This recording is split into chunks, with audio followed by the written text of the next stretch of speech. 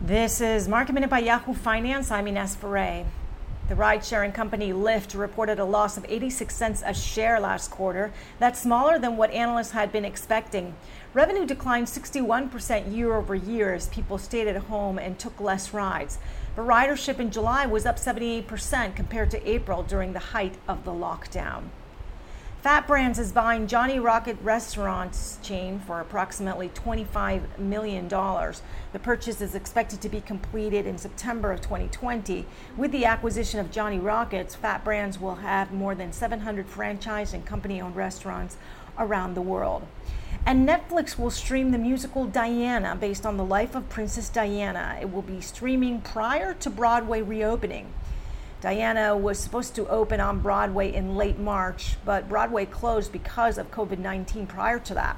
The new opening date on Broadway is May 25th, 2021. The musical will be filmed without an audience for its Netflix debut.